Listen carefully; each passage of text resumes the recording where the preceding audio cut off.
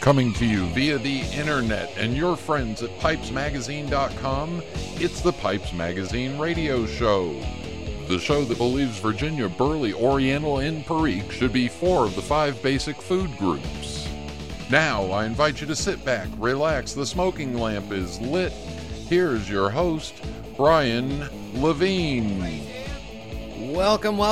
It is the Pipes Magazine radio show, the sometimes irreverent, sometimes educational, but always entertaining weekly pipe smoking broadcast coming to you from the former capital of the Confederacy, yes, Richmond, Virginia, in my hotel room, hunkered down and ready for a great weekend with the conclave of Richmond pipe smokers up here in Richmond. In fact, I think if you hear it real close, if you listen real closely, you can hear, I think the alarm in the room next to me is going off, but nothing I can do about that. Hope they're not sleeping at 8 o'clock, but who knows? Maybe they meant to set it for 8 a.m. Anyway, in tonight's show, in Pipe Parts, going to talk a little bit cigar versus pipe smoker versus cigar smoker. Couple of little things there. Want to touch on cigars a little bit. My guest, the one and only Tom Eltang, got a good sized mailbag. Music that is one that I found from a forum post that I didn't know about this artist, and I think you'll like him. And a rant at the end. All that, all coming up in this episode of the Pipes Magazine radio show.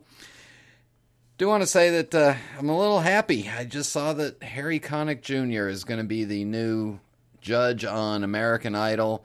He and Jennifer Lopez sitting right next to each other, and boy, I'll tell you, if I ever had a man crush, it would be on Harry Connick Jr.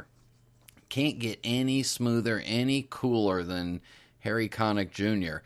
I remember watching him in the movie with Sandra Bullock, and they were about to kiss, and I was trying to think, all right, which one? Anyway, that's my man crush. Love some Harry Connick Jr. Last weekend, did some go-kart racing with my daughter and some kids from her band.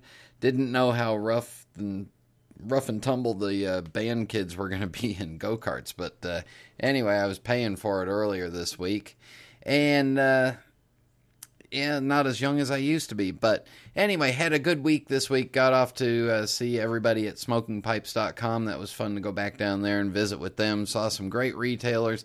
Now I'm up here in Richmond and gonna rest up tonight so that I can get ready for 3 full days of pipe smoking and hanging out with the good guys at the conclave of Richmond pipe smokers.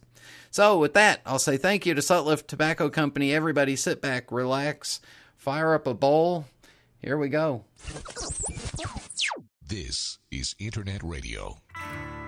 I'm not just a pipe smoker. I'm a Meerschaum pipe smoker. All of my pipes come from MeerschaumStore.com. They've been in business for 50 years, and I can trust that there will be no hassles. Orders are processed and shipped fast, and they have every shape you can imagine, including calabash, claws, dragons, horror, even a sexy series. MeerschaumStore.com. The most trusted Meerschaum store for 50 years.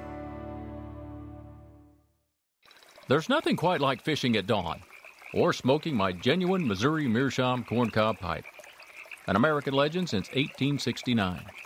It's the coolest, smoothest pipe I've ever owned. Check them out at corncobpipe.com. The term one-stop shop is so overused. There's no place that is literally a one-stop shop. Well, guess what? When it comes to your quality tobacco products, there is.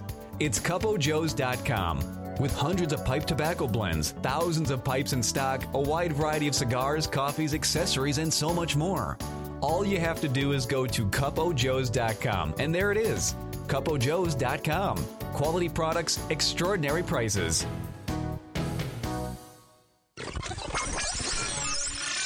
Welcome back. In just a few minutes, Tom Eltang. But in the meantime, I want to touch on a little bit of a difference between, there's a lot of big differences between cigars and pipes. What does it take to become a cigar smoker? Well, you go down to the local smoke shop, you ask for some suggestions on a cigar, they cut it for you, they help light it for you, you smoke it, there you go, you're a cigar smoker.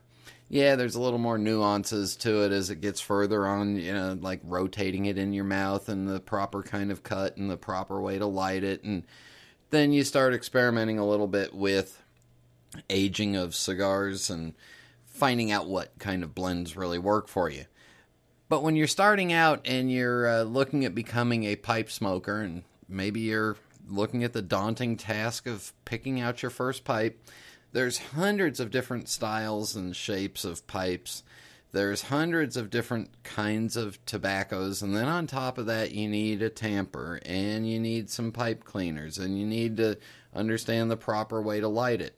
So there's all this stuff that goes along with this, where if you want to start smoking cigars, you go down to the smoke shop, and they basically you pick out a cigar that you want to try, you cut it, light it, and away you go. Kind of reminds me of the old days of the tavern pipes, where the taverns or the pubs had pipes up on a board, and you came in, you pulled a pipe down, you bought a little plug of tobacco from the innkeeper, and away you went. All of a sudden you were a pipe smoker. But nowadays, it's not quite that simple. I think there's a difference in personality of a pipe smoker versus a cigar smoker. I think it's fairly well stated. I think I've talked about it before, where cigar smoking is more of a social thing. Pipe smoking is more of a personal thing. Pipe smoking tends to take more time to figure out, because essentially what you're doing when you're picking out that pipe and you're picking out that tobacco is you're picking out the device that you're going to smoke it in, and then you're learning what kind of filler to put inside that device, and you've got to learn how to pack that correctly so that it gets the flavor that you're looking for. So really, if you look at the bowl as the construction of the cigar, and then the contents, the tobacco inside the bowl, that's really the mixture, the filler, binder, and wrapper, and you're actually constructing the smoke. Now, if you've got friends that are cigar smokers occasionally and they want to try a pipe but they're afraid to, here's a little cost comparison that I do for people, because oftentimes people don't want to spend any money on a pipe. They're not sure they're going to like it, and this, that, and the other. Well, here's a basic cost comparison for you. If you think of an average cigar, an average Robusto size cigar, as $5 here in the United States, and we'll just pick $5 as an easy number for me to work with, that cigar is going to smoke for about 45 minutes, maybe 40 minutes, maybe a little longer if you puff slower. So that's $5 for an average of 45 minutes.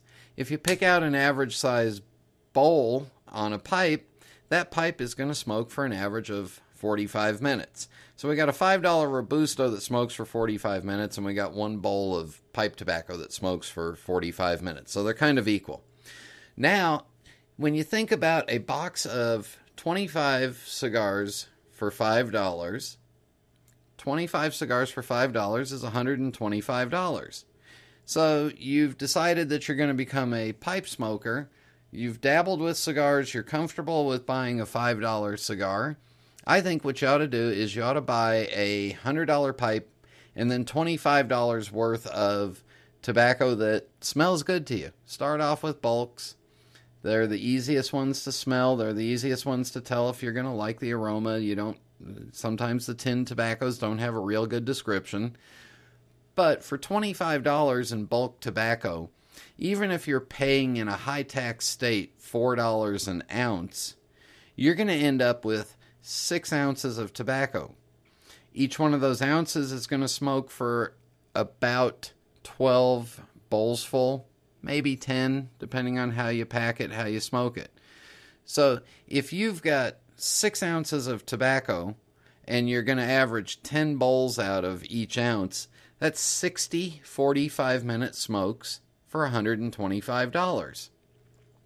If you're buying cigars and you've got $125, you're going to get 25 45-minute smokes out of it.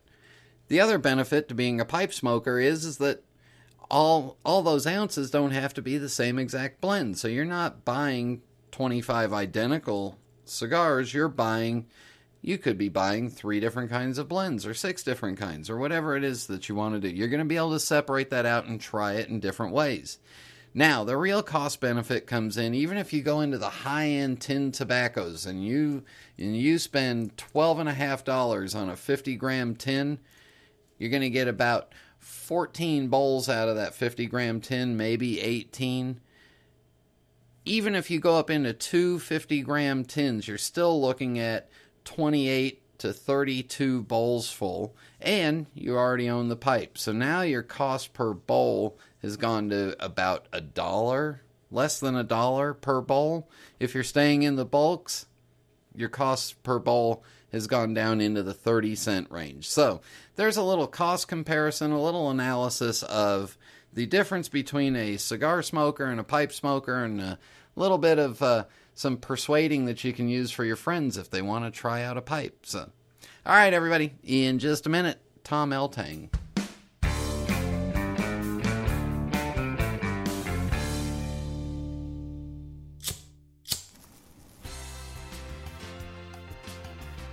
I'm Mark from Ohio, and I've tried so many tobaccos, but I just still can't find something that is just magical. A tobacco that I can fall in love with. I mean, I've tried reading reviews online and participating in forum discussions only to get burned.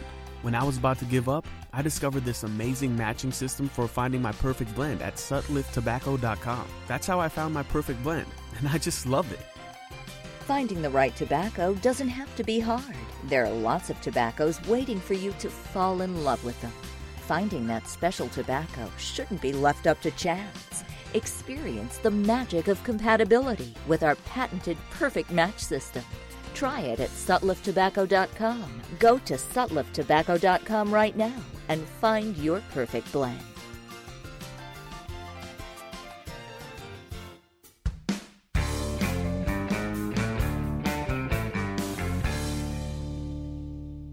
Please join me in welcoming to the Pipes Magazine radio show pipe maker extraordinaire, although he doesn't think so, but one of the nicest people you'll ever meet, direct from Copenhagen, Tom Eltang. Tom, welcome to the show.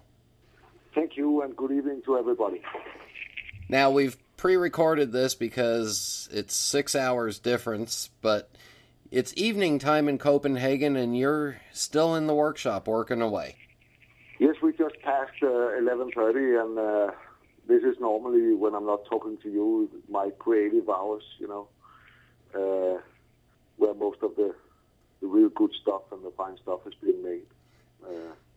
I do that normally between 10 and 2 o'clock. Now, tell us just so that for those of us that don't know, how did you get started making pipes? And we'll go through this pretty quickly. Okay. When I was 6 years old and waiting for the tram going home from kindergarten in Copenhagen, the stop was outside a little tobacco shop that didn't have a lot of pipes in the window, but they had a sign with some very nice pipes, some advertising. And as a 6-year-old kid, I still remember the exact moment when I decided that was what I'm going to do when I grew up.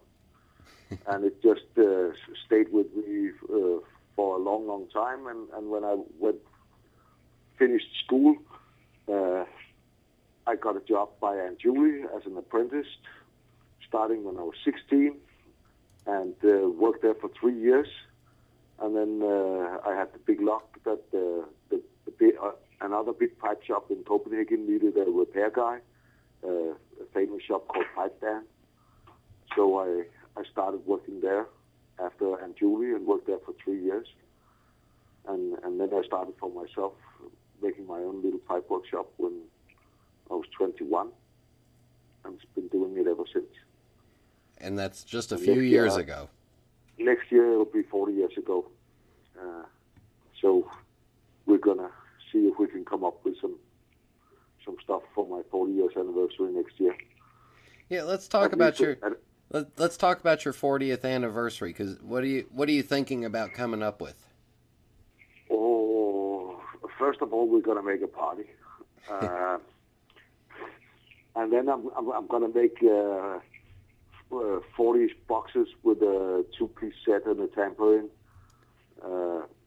And then I'm working on a spectacular 7-day set that I hope to finish before the date. And if that's not going to be finished, I'm working on another set with 20 pipes in it, with all the classic shapes in all the known finishes and colors. So that's going to be pretty spectacular if I find the time to finish it all. But if it won't be finished for my anniversary, it will be finished another day. So I have a lot of stuff going on, and it's very interesting at the moment. Can we talk about some of your pipe shapes for a little bit? Yeah. Because anything particular? Well, you do your interpretation of the classics, but then you've done some extremely creative things. And if you go to Tom's website, which is Eltang, ELTANG.com, you'll see a picture of the knife, the pipe that's shaped like a knife. There's the one that looks like the lamp, like the desk lamp. Yeah. And a snail, and I do stuff like that when I have briar in the right quality, and a large portion of my pipes looks like pipes and smokes like pipes. Yes. Once in a while I go crazy and try to make something that's a little bit out of the normal standard. But if you ask me personally, my favorite pipes are the smoking pipe that will become your friend, basically for life. That's the pipes I like to make the most. It's always spectacular to make something that will end up in a nice cabinet with as a centerpiece in a collection. But for me, the smoking is important, and having the right tool for your hobby or your addiction or whatever you need to call it is essential. That's my purpose for making pipes, making good smoking tools that people will become acquainted to and friends with. So it's not just a pipe, but it's something that lives in their pocket and is nice to hold, and that it works every time.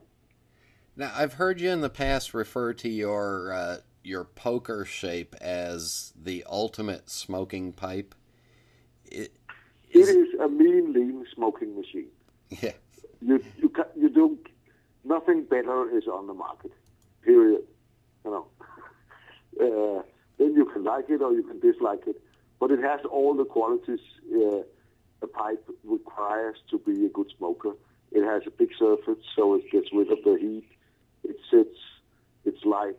The mouthpiece is always very comfortable with the bamboo shank.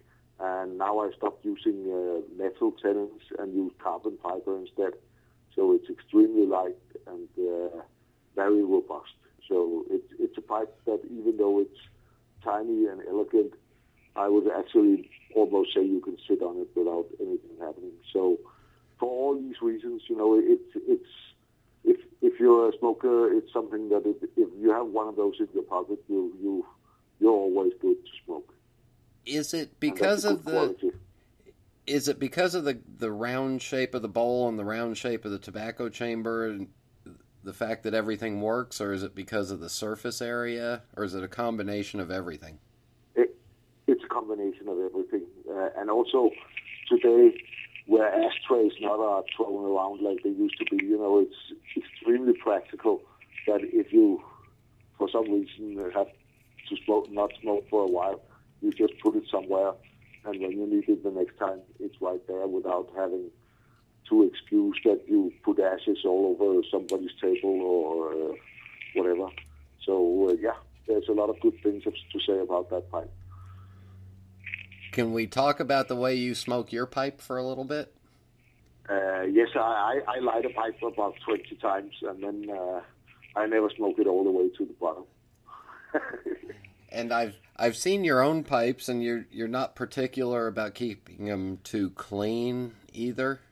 No, I own 2 pokers at the moment, and I smoke them. So I just been to Italy with my wife, and when I light up a pipe in the car, she could almost crawl out the other window because they are not the most nicest, driest pipes you can find on this planet. and then once a year, or I always say to myself, next time you make a lot of pokers, then you take a few for yourself, and then somebody always ends up coming and buying them. So, but I think once a year I make myself a couple of new pokers, and then I normally give the old ones away for somebody, some collector, when I'm on a travel somewhere, and they normally get very happy. And you do them in both. You do them in sandblast, a rustication process, and you also do them in a smooth. I rarely do them sandblasted. They're always rusticated. When a very nice piece of wood comes around, I do occasionally a smooth one, but most of them are rusticated. Can we talk about your contrast stain that you do? Because your stain is identifiable from across the room as to who makes the pipe. I won't ask you to divulge all the secrets, but if you want to, go ahead. Feel free to. It's a two-component chemical stain called laboratory stain, and it's actually two clear fluids. One is a little yellow, and the other one is greenish. And when they come together with the air, it oxidizes and turns very black. And they stopped making it about 10 years ago. So now I'm in a ongoing process of mixing the chemicals exactly like I want them. I had for a period I wasn't completely satisfied, but now I'm getting very close to getting something where I think it's coming out nice every time. It also has something to do with how old the briar is, and so there's a lot of variables in. So even though it's the same stain every time, it can look different on different pipes. And I spend a lot of times trying to perfect it and get to a stage where I can say very often that it looks fantastic. But it is an incredible stain because you can get the high contrast, and then I do a little yellow on the bottom, so you have this very high contrast yellow bottom color. And I've always liked it. Sometimes I would like to have another color, but because I've used this so much, and any color any pipe maker use is a process that you have to work the whole lifetime to perfect. If you see people like the Bangs, Palmer, Tony Nielsen, people like those, it's not just something that you say, okay, I'll do another color and then I do like this. It takes very long time to perfect something like that, and starting all over from beginning. Also because I'm a little colorblind, so when I stain something and I can't just say, oh, I need a little more ebonite and red and green, then it'll be perfect. Because I don't, so it's always going to be guessing, and sometimes you hit it, but then you might not have written down what you did, so then you have to start over again one more time. So I think I'll stick to my color, and also because I'm one of the few. I'm not the only guy using it, but I think when you look around and see other people using it, the sanding off is so important that if you haven't done it for 40 years like me, then it's not something that you just sit down and do. So that's also why it's not a secret, because basically everybody can do it, but it's the sanding off that's the difficult part. So in addition to the poker shape, you also started doing the tubos shape, which is a perfect elbow joint. Is that the best way to describe it? Yeah, my grandfather was a plumber, and he had a wooden box of water tube bends standing in a corner, and I looked at them when I was young and said, "Oh, that could be a pipe." And it just took me 35 years to finally make it and find out that it could actually work. I also started making it as a reverse calabash, and then you're basically down to as little around all the holes you need in the pipe as possible. And I've always been, it's one of the whole philosophies about the Danish design stuff from all the big masters in furnitures and all the other stuff, that less is more. You can add a lot of stuff on anything, but it only adds weight and on comfort. So if you can go as minimalistic as possible, that's always what I'm aiming for. You don't need a lot of briar where it's not necessary. It'll only hurt your teeth and make it more difficult to smoke. It also makes it possible to have more flaws in the pipe, too. Yeah, or the less surface you have, the smaller chances there that you have flaws in. But that's also a question of buying the right briar and having a good briar cutter. I just came back from Italy. I go down there every year and pick out my briar myself, or a part of it.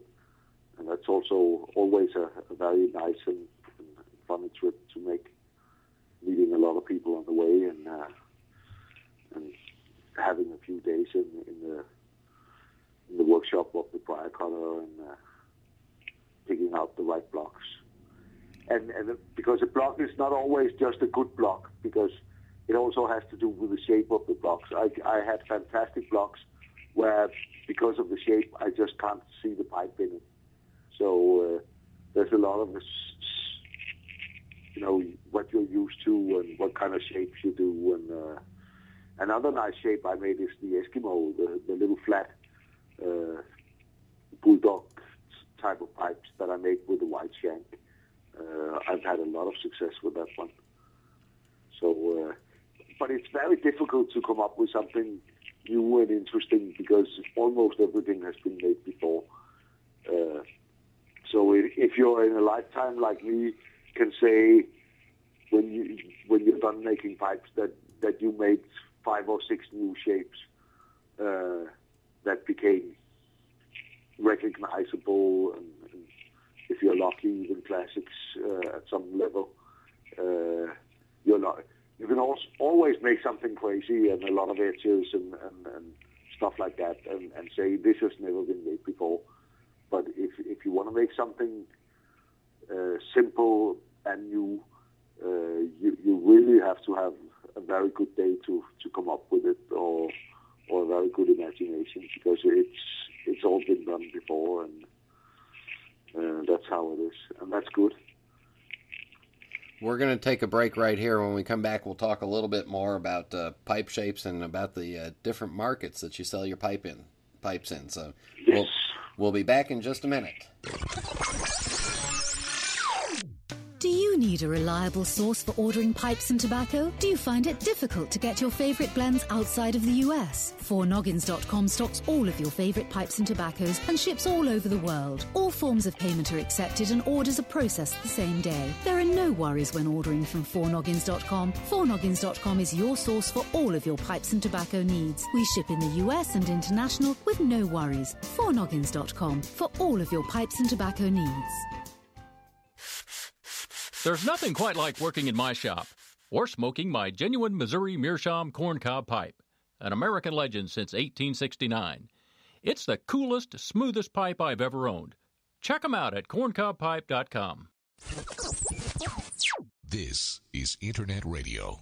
We are back. Tom is still with us. Tom, you talked about coming up with a new shape. Is it as hard to come up with a new shape as it is to make the perfect bulldog or the perfect classical shape? No, it's a lot more difficult. A lot of the times it happened by accident, basically. When I work, I normally just take a block and then I let the block tell me where the pipe is. It's very rarely that I find a block and say, now I'll make a pipe this shape. And then it turns out like that, because there's always some imperfections that you have to adjust to, and so a lot of some of the crazy shapes but new interventions comes when something bad occurs in the process, and you have to do something that you didn't expect, and then sometimes you end up with something where you say, whoa, this is very good. So it's actually not me deciding, but the briar. The purpose should always be to make the best possible pipe in any block you start on. So if you just have a work process where the briar, where you can find your way and find the best piece of wood in every block, you just end up with that. And then, of course, it has to look like a pipe afterwards. And pipes is all about proportion, harmony, and balance. Is my 3 keywords when I do pipe design. There's always a limit where you can't go over. I always tell new pipe makers that if you are not sure if you've taken off enough, you haven't. But you never doubt when you've taken off too much, because you see that immediately. And you have to go over the limit to find where the limit is. So you have to fuck up once in a while to see if it's possible. And you can't be afraid to fuck up, because it's a part of the process. I don't do it as often as I did in the beginning, I have to say, but it still happens, because it's all about taking it as far as you can go without breaking the unwritten rules about proportion, harmony, and balance. Now, you also, I've seen a lot of your pipes through my time. You also have an appreciation for bird's eye, almost as, I would say, as much or even more than straight grain. Yeah, that has something to do with that my color comes out a lot better with bird's eye than it does with straight grain. Straight grain for a lot of pipe makers, because it's also something we talk about when we talk together, is often, it's very nice, but it is a little boring, because what you aim for is a perfect fence, stripe, light colored wood, dark colored wood, and the more straight and the more perfect you can get it, the more expensive you can make the pipe. But it's the same all the way around if it's a perfect pipe. And with the bird's eye, you can look and see faces or landscapes, or you can actually swim into the briar and get some kind of imagination going. It's more difficult with the straight grain. So a lot of pipe makers prefer bird's eye instead of straight grain. But because my color is so good at it, I always liked it. And you've done some beautiful, absolutely beautiful cross grains with gorgeous bird's eye on them. Sometimes I get lucky. Sometimes. Now let's talk about where your pipes. You're one of the rare old style pipe makers, and I don't want to use that term old, but you don't sell directly off of your own website. You sell through dealers throughout the world. Yeah. Yes. To have a business like ours, we need to have pipe shops. There need to be places where people that want to start smoking pipes can go in and get some good advice, test different kinds of tobacco, and actually hold pipes in their hand and talk to somebody who knows what it's all about. And if we don't support the pipe shops, we have no business. We cannot be a solely internet business, because then we will not have any people, new people coming into the hobby. So for me, it's always been very important that, and they do the selling job much better than I do. I could sell them myself, but I also know how much time it takes. Then you have to answer email and ship a lot of stuff and track them and check them and get paid for them. And so I could sell the pipes myself, but then I'll just make a lot fewer pipes. So it's that combination. The pipes would end up basically costing the same, because my dealers, we have a kind of relationship where they have to put in their part of the work for their part of the money. So it's a very good. It's my way of advertising as well, because I can't stand if I sell pipes in the shop, there's a guy, in a clean shirt every morning and being there on time that talks good about me, and that's worth a lot. So I support pipe dealers, and mainly almost all my distributors or dealers have physical shops. My only dealer that doesn't have that is Per Pilhill and the Biscards that used to have a shop but closed it down. But otherwise, it's only Per Pilhill that doesn't have a physical shop. But he does a lot of work going to pipe shows and events and smoking championships. So he put in his hours in that way. But otherwise, we need good pipe shops. Without good pipe shops, we have no business. You've also been, you're in every continent, including, you were one of the first ones over in China. Yeah, I had the luck of meeting Eddie Wong at the Smoking Championship in Belgium about 10 years ago. And so I was one of the first pipe makers he started importing to China. So I have a pretty good reputation in China.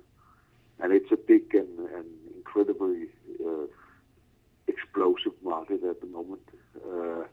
But I'm a lot of other places, and I try to take care of the old countries and the people that sold my pipes the longest as well. So it's always a balance, especially at the moment where almost all the good pipe makers at least cannot make enough pipes.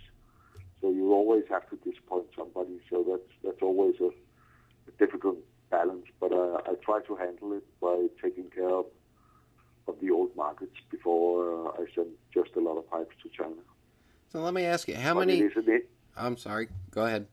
No, it's just it's if you let them, the Chinese would buy everything, and but it's also a difficult country to with the prices, because a lot of pipes after I sell them is being sold from one dealer to the next dealer to the third dealer, and they all put their profit on top of the price. So often they will end up in a more expensive price than if I just sell a pipe to Sykes and he has his normal calculation.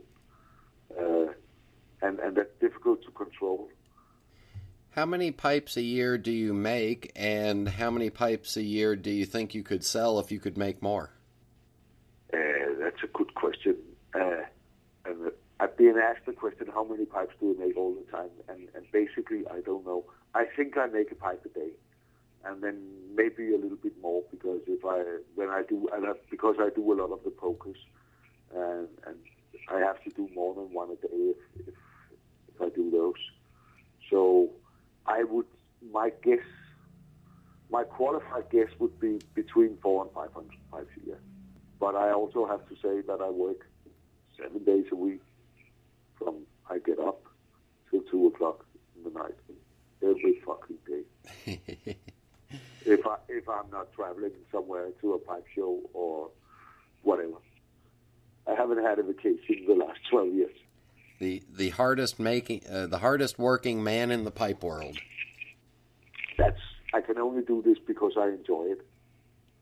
And even though I spend a lot of hours in the workshop, I'm not working all the time. Pipe making also requires some other stuff that needs to be taken care of, answering emails, package, guests coming.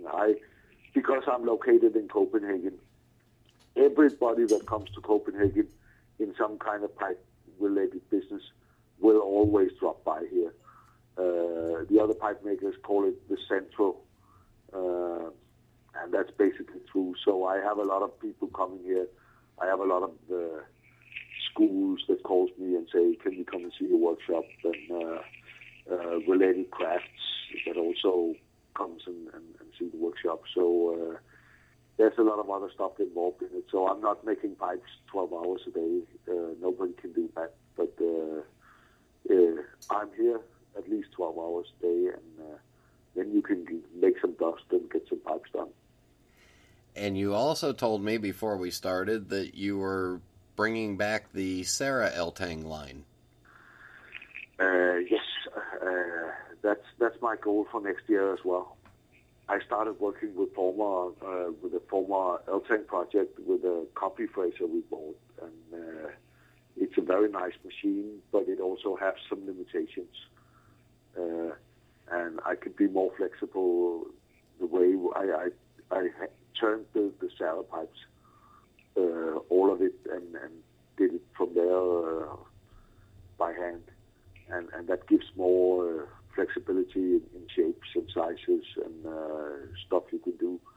So I looked at some old pictures one day, and I saw some old pictures of the Sarah pipes, and I should have to say to myself, damn, that was a nice pipe for the price. So I'm bringing that back,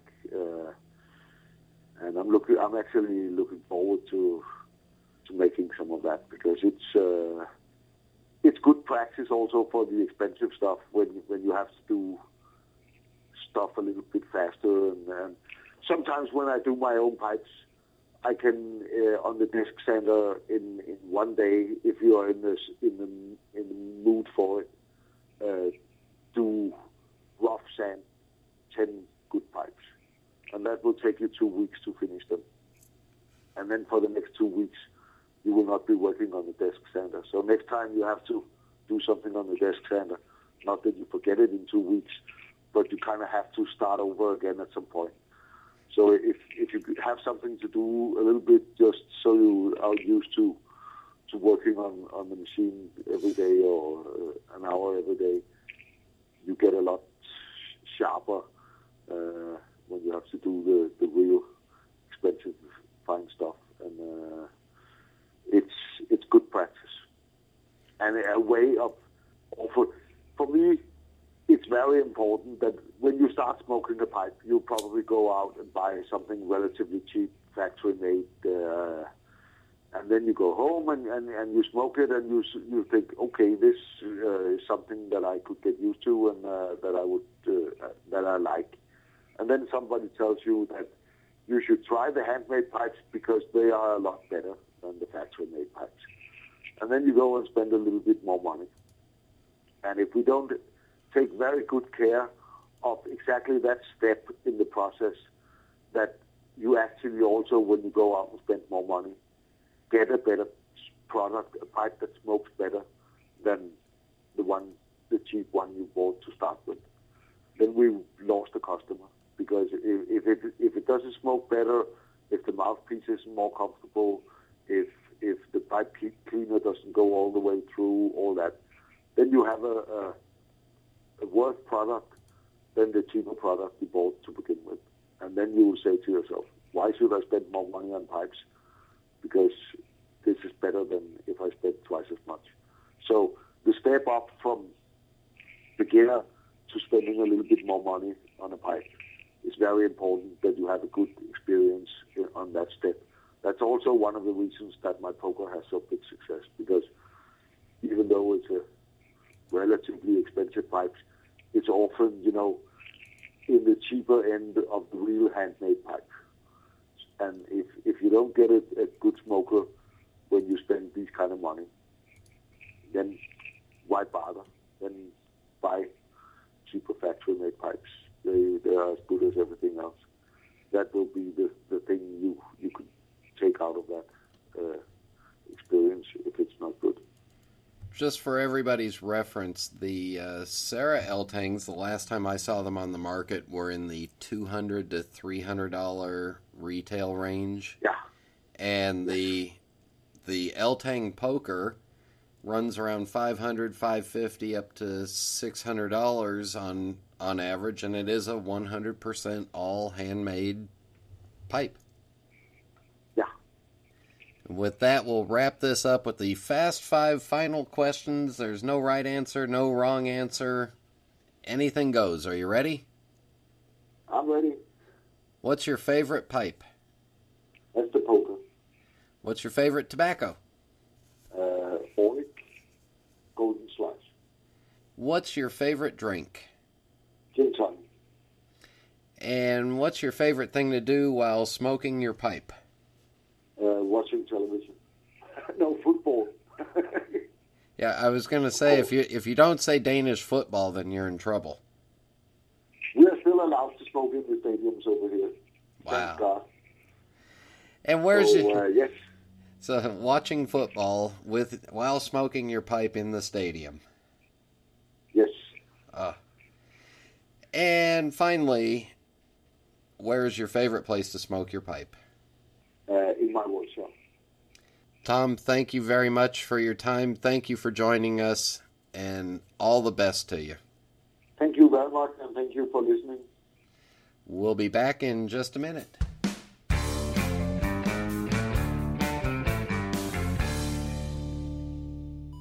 Meet Aaron, one of the most important people at SmokingPipes.com. In our shipping department, he's one of the cogs in the highly efficient wheel, if you will, that's responsible for making sure your order goes out right every time. Ain't that right, Aaron? I don't know all about that cog and the wheel stuff, but I do know at SmokingPipes.com, I take my work very seriously. Pulling tins of tobacco, weighing bulk tobacco, triple checking orders, and getting them out the door. Since it's so easy to order from SmokingPipes.com, you're keeping Aaron pretty darn busy. Look at him go, go, go. In fact, it's been a challenge to get him to stop long enough to say hello. But Aaron doesn't mind. He loves his job at SmokingPipes.com. Why is that, Aaron? Because I don't just ship pipes, I smoke them. Gotta run. Just log on to SmokingPipes.com or call us at 1-888-366-0345. We are quality, we are experts, we are SmokingPipes.com.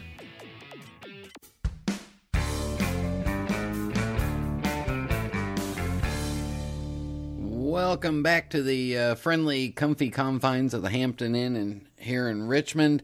And it sounds like the alarm finally stopped in the room next to me, so maybe they woke up or it ran out of battery, whatever.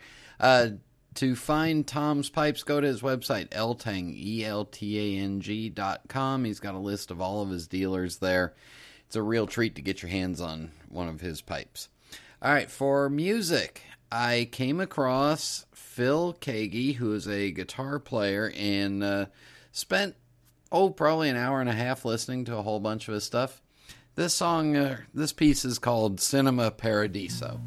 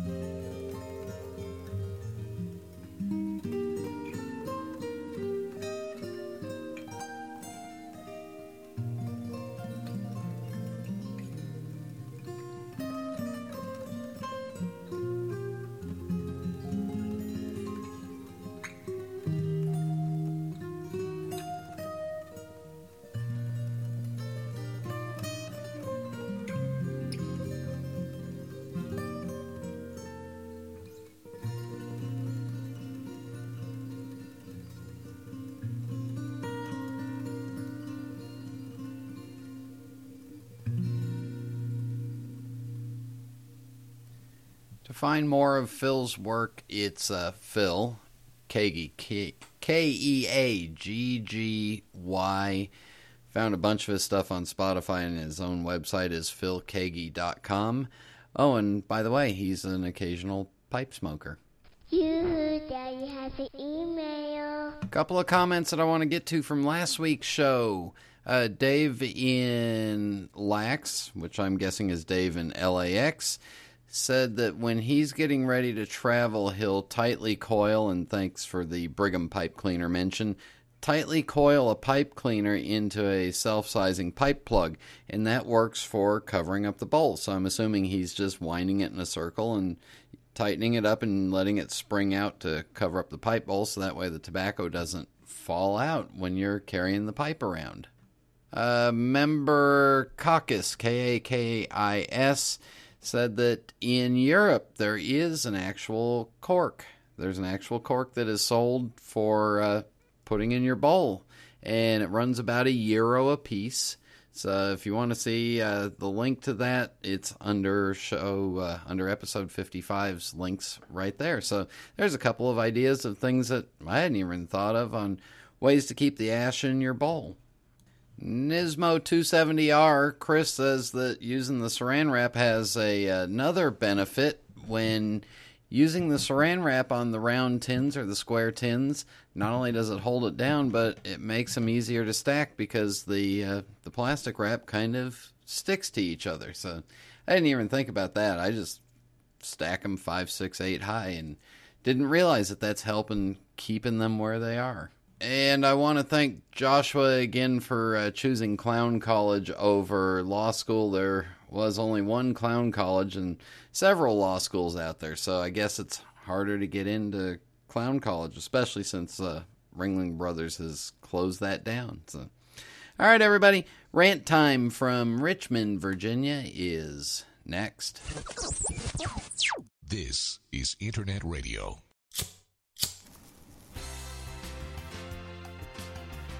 I'm Mark from Ohio, and I've tried so many tobaccos, but I just still can't find something that is just magical. A tobacco that I can fall in love with. I mean, I've tried reading reviews online and participating in forum discussions only to get burned. When I was about to give up, I discovered this amazing matching system for finding my perfect blend at sutliftTobacco.com. That's how I found my perfect blend, and I just love it. Finding the right tobacco doesn't have to be hard. There are lots of tobaccos waiting for you to fall in love with them. Finding that special tobacco shouldn't be left up to chance. Experience the magic of compatibility with our patented perfect match system. Try it at sutliftTobacco.com. Go to sutliftTobacco.com right now and find your perfect blend.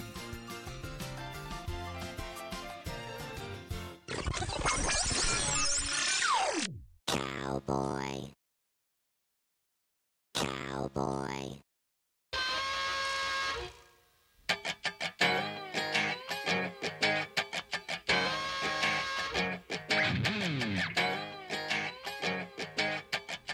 I am about as pissed off as every other American is about our current political budget situation that's going on, but I'm not going to take this time to get political. What I am going to do is, my wife showed me this letter that was bouncing around Facebook, and I thought I'd read this letter to you. It's from Queen Elizabeth II, and it reads like this. To the citizens of the United States of America, from Her Sovereign Majesty, Queen Elizabeth II. In light of your failure to financially manage yourselves and inability to effectively govern yourselves responsibly, we hereby give notice of the revocation of your independence effective immediately. You should look up revocation in the Oxford English Dictionary. Her Sovereign Majesty Queen Elizabeth II will resume monarchical duties over all states, commonwealths, and territories except Kansas, which she does not fancy. Your new Prime Minister, David William Donald Cameron, will appoint a governor for the former United States without the need for further elections. Congress and the Senate will be disbanded. A questionnaire may be circulated sometime next year to determine whether any of you noticed. To aid in the transition to a British Crown dependency, the following rules are introduced with immediate effect. The letter U will be reinstated in words such as color, favor, and neighbor. Likewise, you will learn to spell donut, D-O-U-G-H-N-U-T, without skipping half the letters. Generally, you will be expected to raise your vocabulary to acceptable levels. Look up vocabulary.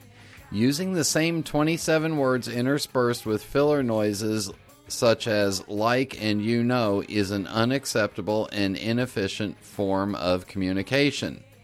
Next, there is no such thing as U.S. English. We will let Microsoft know on your behalf. The Microsoft spell checker will be adjusted to take account of the reinstated letter U.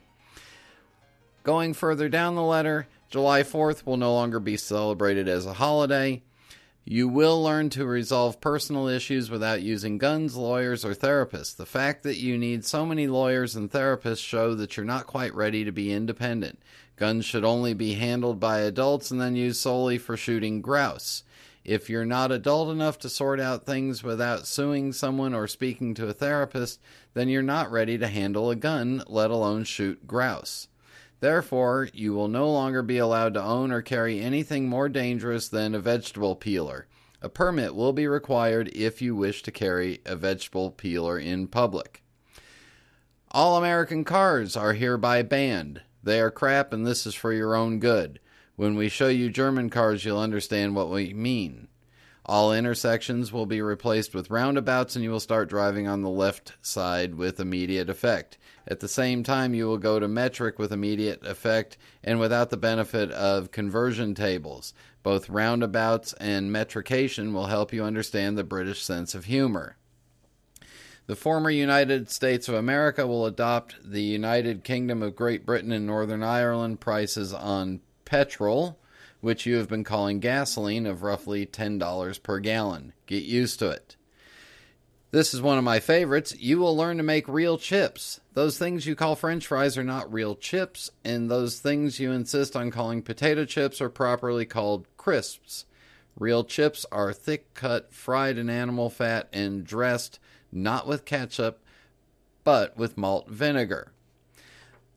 Finally, the cold, tasteless stuff you insist on calling beer is not actually beer at all. Henceforth, only proper British bitter will be referred to as beer, and European brews of known and accepted provenance will be referred to as lager. New Zealand beer is also acceptable, as New Zealand is pound for pound the greatest sporting nation on earth, and it can only be due to the beer. They are also part of the British Commonwealth. See what it did for them?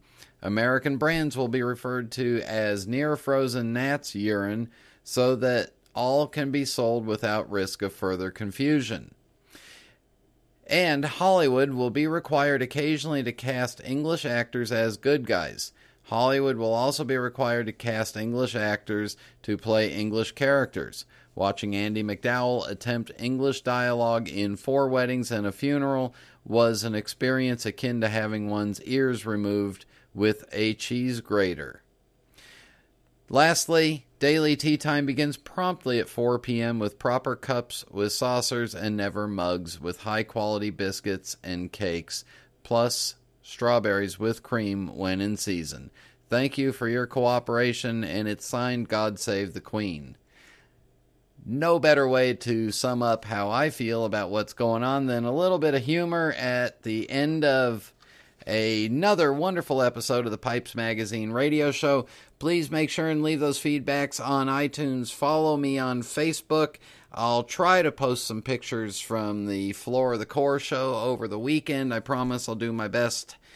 And I hope everybody enjoyed the show. Thank you for tuning in. Thank you to Sutliff Tobacco Company. And until next time. Happy trails until we meet again. Happy trails to you. Keep smiling until then. Who cares about the clouds when we're together? Just sing a song and think about sunny weather.